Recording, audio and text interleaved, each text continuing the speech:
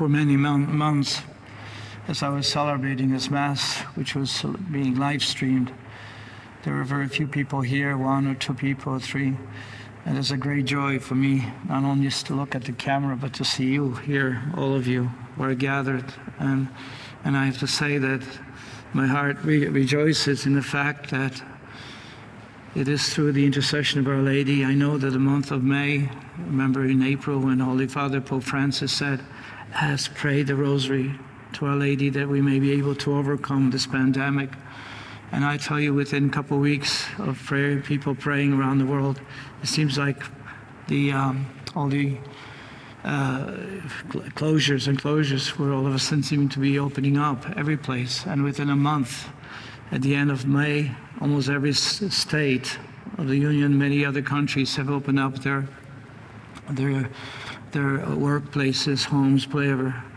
And I feel like Our Lady has shown the might of her intercessory power, the power that she's able to assist us. I believe that in my heart. Yes, I can say it's because of this, or vaccinations, or maybe natural immunity that people had because a few people were already ill. But I do believe there's very symbolic the fact that during the month of May, everything was lifted. Everything. All around the world. We have to acknowledge the truth. We just have to say it, how the Lord works through many things, works through natural means, works through extraordinary means. But is the Lord still working on our behalf? And I believe it is through the intercession of Our Lady that He has given us this grace. When we celebrate and honor the Immaculate Heart of Mary, why would we celebrate a feast in honor of her heart? Just like, why did we celebrate yesterday the Feast of the Sacred Heart? What is heart? Why would we attribute such importance to the human heart? Many times I was preparing people for marriage, and I would ask, because as priests we were to have a private interview with each person, not only as 2 of them, but also individually, just to find out what's going on. And I would ask about, turning to a young lady or a man, I would ask, so what does your heart feel? What does your heart sense? Should you go? Should you not? Any restrictions, anything, worries, fears? And so I would ask, what does your heart say to you? And what we mean by that is not we're dividing ourselves, but it is the very seat of who we are, the very depths of who we are. And this is why, in a biblical sense, the heart is the heart of a person. It doesn't just denote that physical dimension, but it's something that goes beyond just thinking, beyond just reflective, discursive thinking. It goes deeper. It unites the very dimensions of who we are, and it gives us that sense of what it is, what the truth is, what should be. And so that biblical understanding of the heart is first of all, it denotes the person at the very depth of what that person is. It demands the uniqueness of that person too, the uniqueness that each one of us is unique, unrepeatable in God's eyes. And so heart reflects that uniqueness. It's not something that we kind of acquire as a personality, as a definition of who we are. No, it is something. It is the center and the source of our interior life. Because when it comes to prayer, we pray not only by uttering words, but it's a sense of presence, sense of communion with another person, and in this case, with the communion of God. So it is the heart. It's the interior life known as interior life. It's the life of the heart. It's not just the center of interior life, but it's also our understanding, our memory. Our memory. People make decisions, I related with this person. I'm a little bit concerned about that, or I'm afraid of that. Again, it's the heart that denotes that definition. We can speak of other biblical understanding of of the human heart. It's understanding. It's also, it's the memory. It's the will. The will. We attune our will to and we consider what should we do from that perspective of the heart. And then it's our devotion or dedication to someone. Once again, common sense would say, well, I shouldn't do this or shouldn't do that. But people don't always listen to common sense because there's something even deeper perhaps than common sense. Common sense would say this or that, but even though we should respect common sense, but then again, it goes deeper. So what I am referring to is when the church celebrates the Immaculate Heart of Mary, or Sacred Heart, what the Lord says to us is that we are to be men and women who, from the depths of our heart, know who we are and know who Our Lady is, know who our God is. It's this type of a deeper sense. And so who is this Our Lady? If we look from the perspective of a heart, first of all, we speak of her as having Immaculate Heart. Having Immaculate Heart. Heart free from sin. Heart free and preserved from sin. So sin has no effect on her because she was preserved by that singular gift that God gave her to be the mother of the Son of God. So she was able to be free to say yes. We, on the other hand, have been affected by original sin. Yet through baptism, that sin was removed, and yet there's a wound of that original sin. We call it concupiscence, something that's left over. And so there's a tendency to sin. There's a tendency, even though the tendency itself not sinful, and yet we choose. So Mary received from God a special gift to have that her heart to be immaculate, to be the center of her life, the center of everything who she is, and that center is free from sin. So she can see God. She can see God's will with a greater clarity. She understands God's love. She understands His mercy. And this is why today that first reading, how she filled with how that first reading speaks of that rejoicing.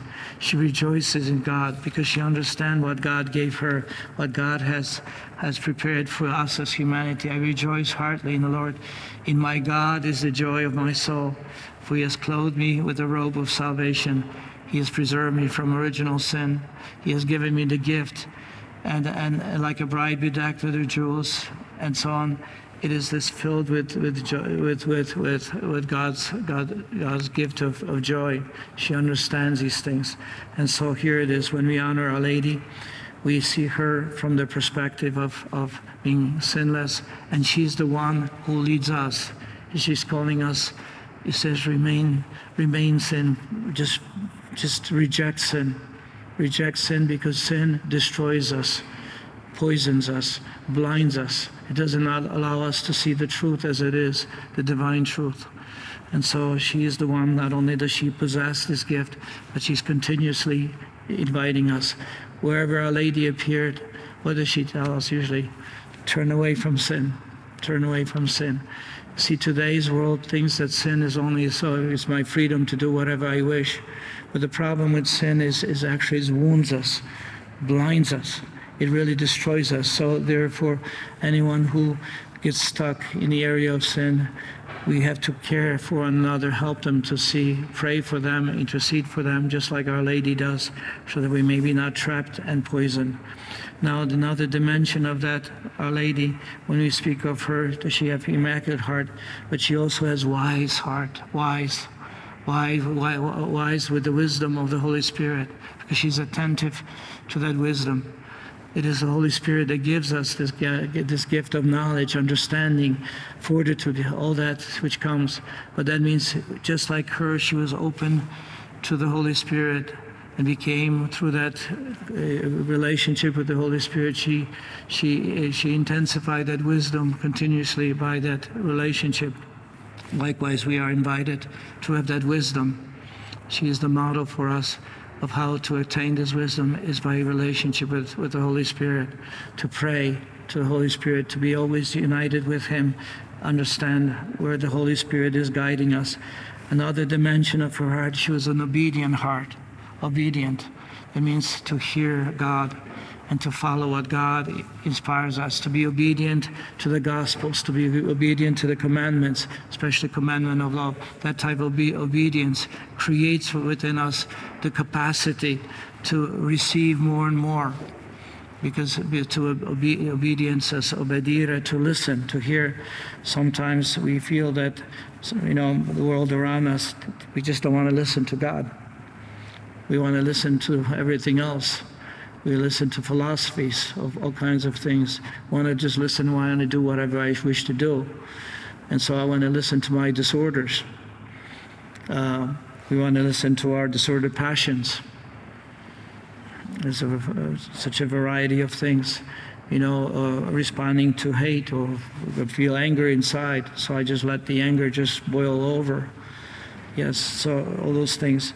So we are to have that obedient heart. We have to have a new heart. New heart. How can we get a new heart? It's God who gives us a new heart. He's the one. Because we can't attain, we can't receive. God has to give us the heart. When St. Faustina and many of the saints, St. Therese, or even great mystics of the church, they spoke of the union of the heart with Christ, the union with the heart, exchange of the heart, which means it's the heart of Christ they wish to possess, to desire.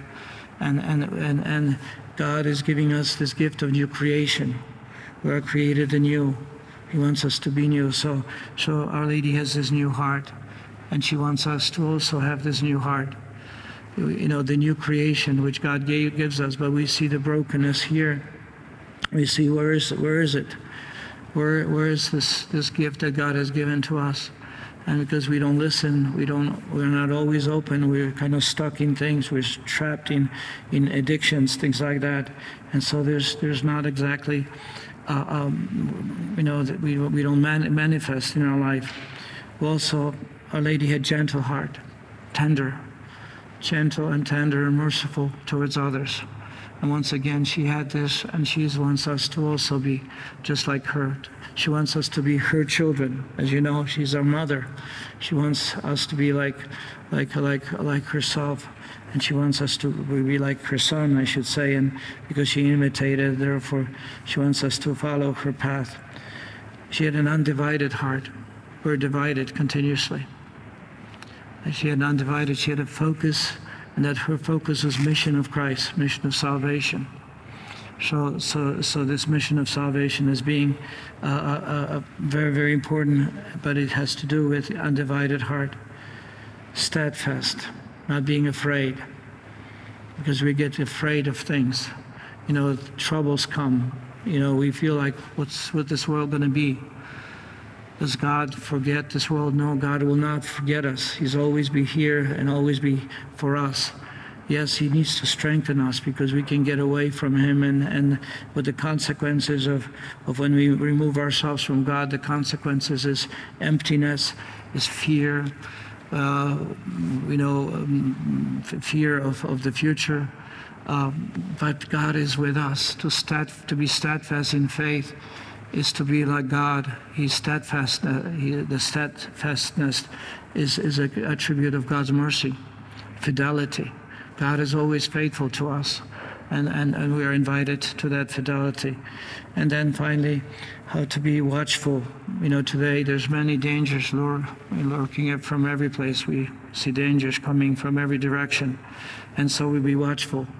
And once again, Our Lady, who is watchful, and all the apparitions that we have, all the apparitions that have taken place, always speaks of Our Lady watching us, making us or desiring us that we would be concerned about this or that, but especially how to be drawn to God. Because once we separate that relationship or distance ourselves or become more lukewarm in faith, then what we do is we lose. And then we become entrapped by evil tendencies within our own hearts, disordered hearts, but also be affected by the evil around us, which is so prevalent. So now, these are some of the descriptions of what Our Lady not only is when we honor her, but who she wishes us to be. I have to say that there's two sets of readings. Some of you might not have read the readings from today, not from the feast day, but you might have read the readings for the regular readings of the day, which is the Saturday of the 10th week. And I wanted just to say from that first reading, which St. Paul says, very nice, which he says, so whoever is in Christ is a new creation. The old things have passed away. Behold, new things have come. So now, he says, from now on, we regard no one according to the flesh. Look what's going on in our world. Everybody wants to judge each other by flesh, by whether race or whatever they wish, denote. When we became baptized, we became a new creation, and from now on we regard no one according to the flesh, even if he once knew Christ according to the flesh. And so the gift that God has given us as new creation this is all a gift from God, who has reconciled us to himself through Christ and given us the ministry of reconciliation. God has reconciled us to Christ and has given us the ministry of reconciliation. What does it mean? We are becoming ambassadors of Our Lady. We become ambassadors of our Lord, ambassadors to bring forth his gift of mercy, his gift of conversion, his gift of love. Namely, that God has reconciled the world to himself, not counting their trespasses against them, but entrusting to us the message of mercy, the message of mercy, the message of reconciliation. So we are ambassadors for Christ. As if God were appealing through us, we implore you on behalf of Christ, be reconciled to God. For our sake he made him to be sin who did not know sin, so that we might become the righteousness of God in him. I think that that first reading kind of summarizes again who we are to be, where we should go.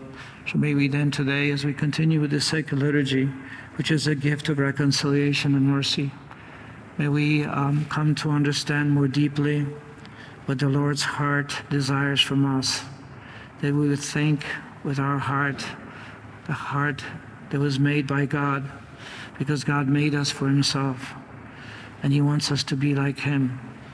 And so to understand with the heart is saying, Lord, you have to help me. Help me to overcome everything that binds me. Help me to overcome all the things that limits my ability to see. Help me to overcome the life of sinful trappings. Help me to overcome the addictions, and there's so many today.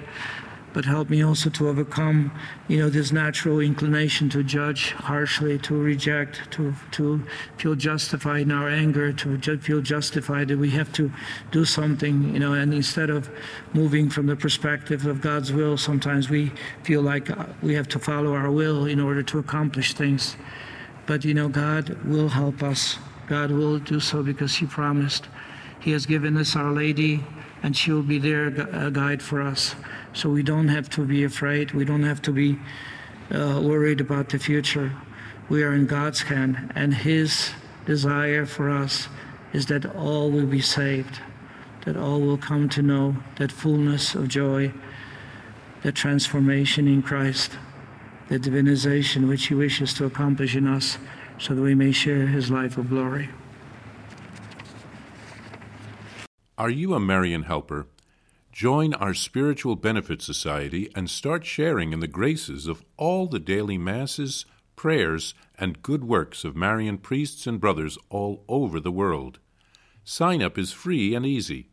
Simply visit micprayers.org. That's micprayers.org. Thank you, and God bless you.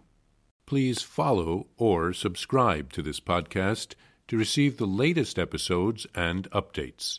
If you have been blessed by this podcast, I invite you to leave a review. Reviews greatly improve our podcast ranking and will help spread this podcast to other people throughout the world. Are you enjoying this podcast? I invite you to listen to more shows brought to you by the Marian Fathers of the Immaculate Conception. Join us daily for enriching spiritual content, which will help you on your journey with Jesus Christ.